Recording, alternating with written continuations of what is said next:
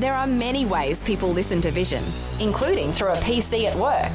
When you fire up your computer at work, go to vision.org.au/listen and click the Vision or V180 Listen Live buttons. You can also catch the latest Vision National News Bulletin and enjoy a growing range of on-demand podcasts from the same page, all while you work. However, and wherever you listen to Vision, you can be sure that the announcers, programs and music will help you look to God daily. This podcast is made available by Vision Christian Media, thanks to the generosity of our supporters. Your donation today means great podcasts like this remain available to help people look to God daily. Please make your donation today at vision.org.au. What is your spiritual temperature right now? According to the Bible, you're either boiling hot, you're freezing cold, or you're miserably lukewarm. Pastor Greg Laurie points out how lukewarmness is the worst of the choices. The Bible tells us the Lord just can't stomach that kind of room temperature spiritual passion.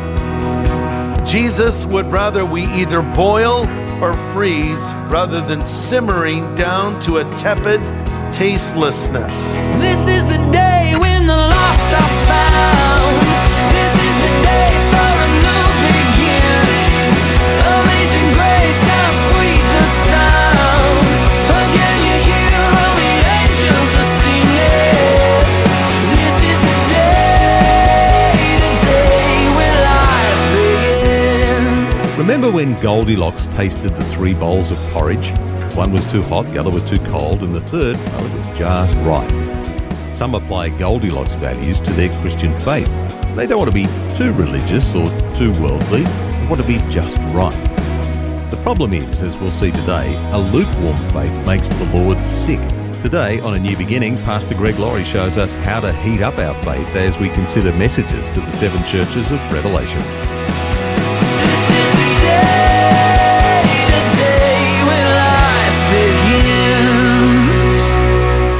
Now we come to the church of the last days. This is the church now of Philadelphia that's alive. Look at Revelation 3 verse 7.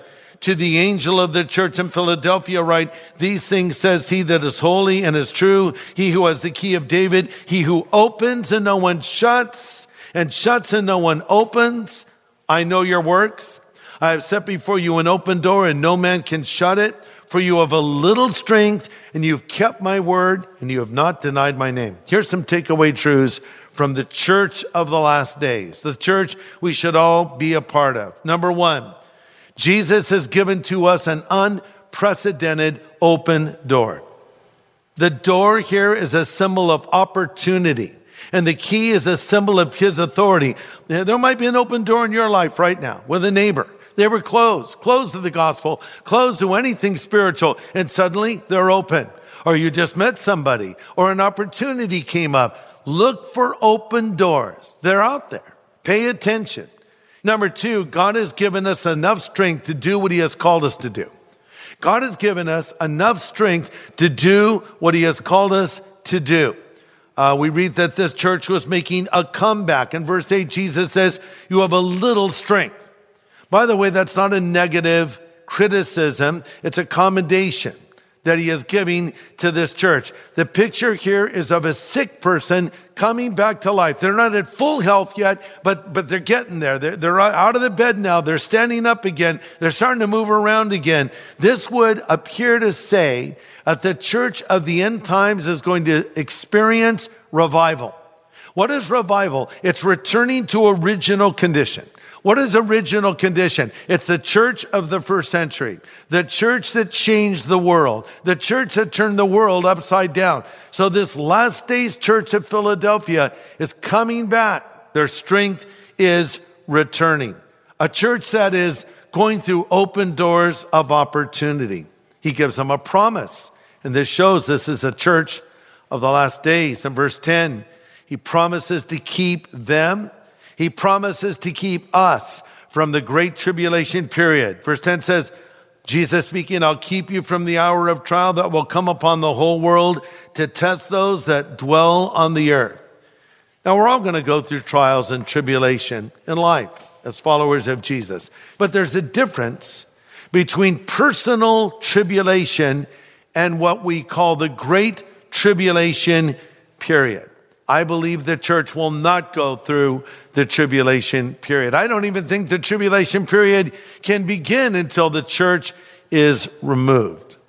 Now we come to our final church in the book of Revelation, the 7 of 7 churches. We start with an apostolic church and we end up with an apostate church. Some churches make the Lord weep. Other churches make the Lord angry. This church makes the Lord sick, but he loved them anyway. Look at Revelation 3, verse 14. And to the angel of the church of the Laodiceans write, these things saith the Amen, the faithful and true witness, the beginning of the creation of God. I know your works. You're neither cold nor hot. How I wish you were cold or hot. So because you are lukewarm and neither cold nor hot, I will vomit you out of my mouth. Now, if you have a King James Version, we have Jesus saying, I will spew you. Well, that's a very nice way of putting it. I will spew you. You know, you're feeling nauseated. Oh, excuse me, I think I have to go spew. I don't know why you'd have a British accent, but I'm going to go spew. Well, this translation says, I'll vomit you. And that's exactly the word. I will regurgitate you. It makes me sick to my stomach. This is a pretty harsh criticism that Jesus is giving of this church. And he says, I'd rather you be hot, I'd rather you be cold, but if you're lukewarm, it turns my stomach. Now stop and think about it. Most things that you eat are generally good, hot or cold. For instance, coffee is great hot, coffee is great cold. Tea is great hot, tea is great cold as well. Milk, the same. I like hot milk. You put a little cocoa in it. That really helps. Milk is cold. That's very good as well. Same with fish. Fish is great grilled or boiled or poached. And I love it sushi style. I don't know if you like sushi. I love sushi myself. But who wants fish that has gone mushy, that was once warm and now is cooled down? Jesus is saying lukewarmness makes me want to throw up. I hate to throw up. I mean, I don't know who likes to, but I'm like, oh, I have to throw up. I don't want to throw up. I hate it. Oh no, it's like a big thing to me that I dread every moment. But then you finally do it and you get that poison out of your system. But I don't know about you, but I don't want to make Jesus throw up. So it's lukewarmness. Now let me ask you a question. What is your spiritual temperature right now? According to the Bible, you're either boiling hot, you're freezing cold, or you're miserably lukewarm. One of those three. And it's actually better, according to Jesus, to be cold than it is to be lukewarm. Let me explain. The word cold here means frozen or icy cold. Jesus would rather we either boil or freeze rather than simmering down to a tepid tastelessness. One of the signs of the last days is people would have cold hearts. Matthew 24:12 says, sin will be rampant everywhere and the love of many will grow cold. What does this mean? To be cold means you're not a believer. You don't have a heart for God. You don't want to talk about spiritual things. You're just a non-believer. You say, oh, that's the worst state of all. According to Jesus, lukewarmness is worse. Because see, if you're cold, if you're not a believer, there's still hope that you will come to Christ. But the problem with the lukewarm person is they know enough to get them into trouble. Okay, so there's cold, then there's hot. And the word hot means to be boiling hot. It comes from the Greek word zestos, where we get our English word zest from. The Bible says in Romans 12:10, we should be fervent or hot in spirit. Another translation says we should maintain that spiritual glow. And so it's good to be on fire for the Lord, and sometimes our hearts begin to cool down. Thanks for joining us today. You're listening to Pastor Greg Laurie from Harvest Christian Fellowship in Riverside, California, and A New Beginning. Now, today we're studying the Lord's message to the 7th of the 7 churches of Revelation. Pastor Greg is helping us to see the value of having a faith that's burning hot for the Lord. Let's continue. Remember those 2 disciples on the Emmaus Road in the Gospel of Luke? who left Jerusalem discouraged after Jesus had been crucified. And Jesus, of course, joined them on their journey, but they didn't know it was Jesus. And he opened to them the scripture, all the things concerning himself. And as they're walking along, they're thinking, man, this guy really knows the Bible. I mean, the way he describes these stories in the Bible, you would think he was there. You'd think he wrote it. Getting warm, guys. But they didn't know it was Jesus. As they came to the end of their journey, they sat down to have a meal, and Jesus acted as though he would leave, and they said, no, stay with us. And then he revealed himself, and they realized it was Jesus, and then he disappeared. And I love what they said after that. They said, did not our hearts burn within us while he talked with us on the road and opened the scriptures to us? You want to have a burning heart? You want to be on fire for the Lord? Open up God's word. But see, lukewarm people, they're not hot following the Lord. They're not cold, complete non-believers. In fact, they're usually the last to know they're even lukewarm.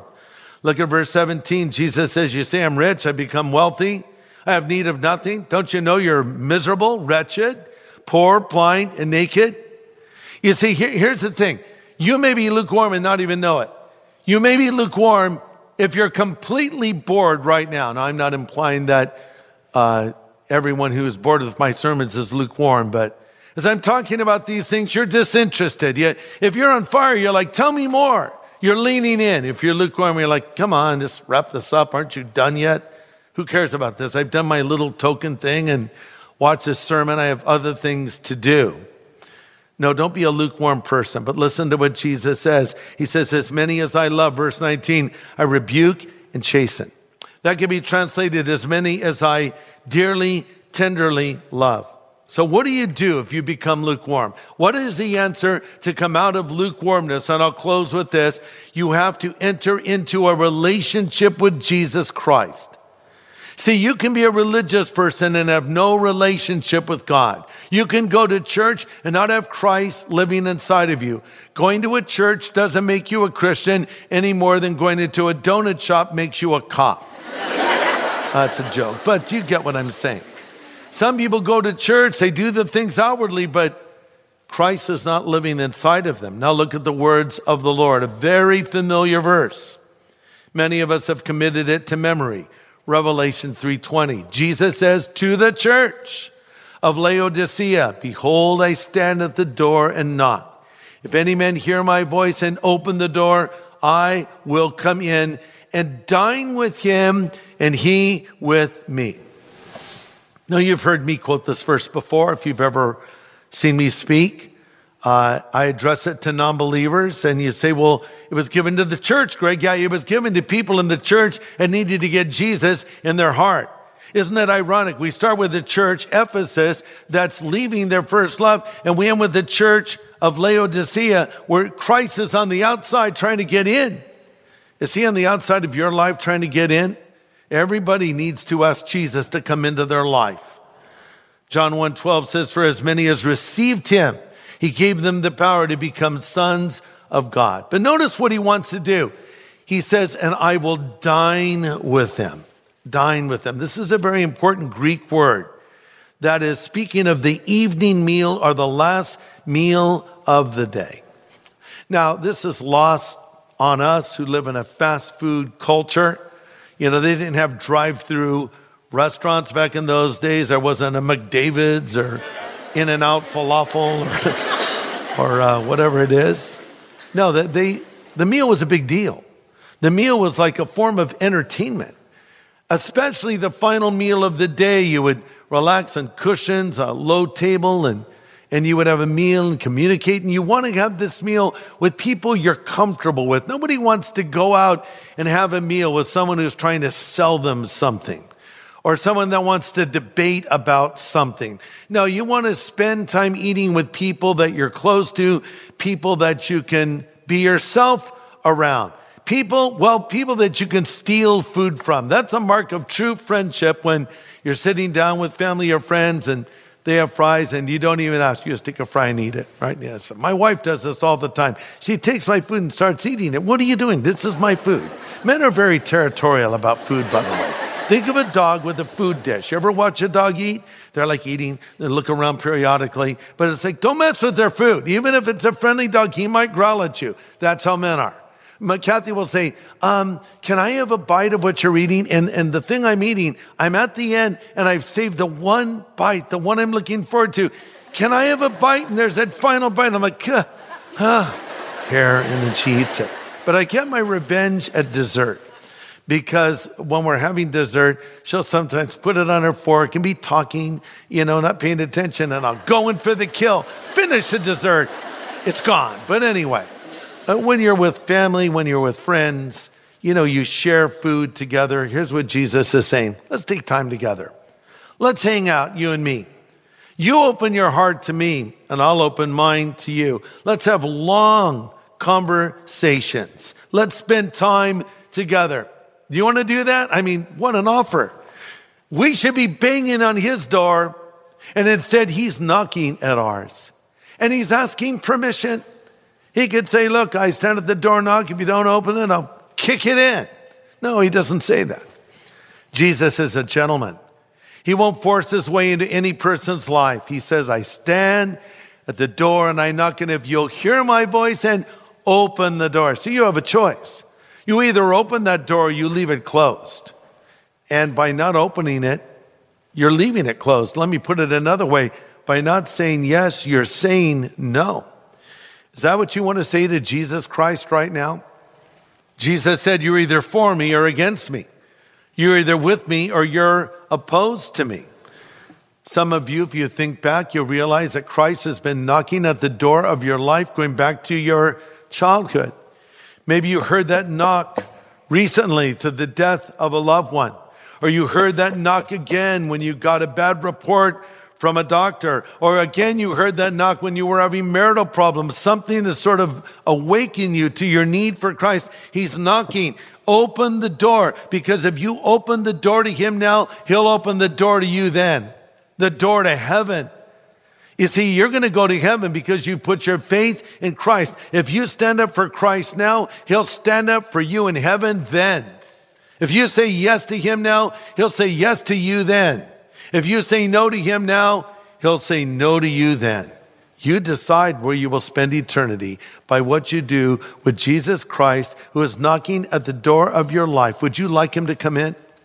Would you like to be forgiven of your sins? Would you like a fresh start? Am I talking to somebody right now who has never asked Jesus to come into their life? Or I may be talking to someone who did it as a younger person or at some stage of their life, but you've allowed other things to crowd him out. And you've made these compromises and you're in a miserable web of compromise. Would you like to recommit your life to Christ? You can do it right here, right now. I'd like to close with a prayer. And in this prayer, I want to give you an opportunity to ask Jesus Christ to come into your life. So listen, if you want your sin forgiven, if you want to know that you'll go to heaven when you die, if you want to fill that big hole in your heart, if you want to get rid of your guilt and start a relationship with God, stop what you're doing and pray this prayer with me right now. Again, as I pray, you pray. In fact, you could pray these words that I'm about to pray out loud after me. This is a simple prayer, but if you mean it from your heart, God will hear you and God will answer it. So if you want Jesus in your life right now, or you want to recommit your life to him, just pray these words after me. Lord Jesus, I know that I am a sinner, but I know that you are the Savior. I turn from that sin now. I repent of it, and I choose to follow you from this moment forward. Thank you for hearing this prayer and answering this prayer. In Jesus' name I pray. Amen.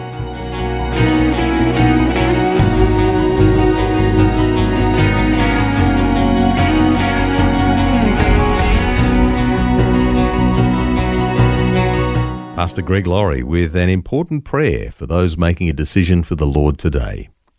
Now, if you've been amongst those who've prayed today, we'd love to help you and send you some resource materials for your journey with God. Just ask for the New Believers Growth Packet when you call 1-800-PRAY-FOR-ME. That's 1-800-772-936. The team would also love to pray with you. 1-800-PRAY-FOR-ME. Well, next time, Pastor Greg pulls back the veil on eternity and we get a glimpse of the afterlife as our study in the book of Revelation continues. That's next time, right here on A New Beginning. This is the day when life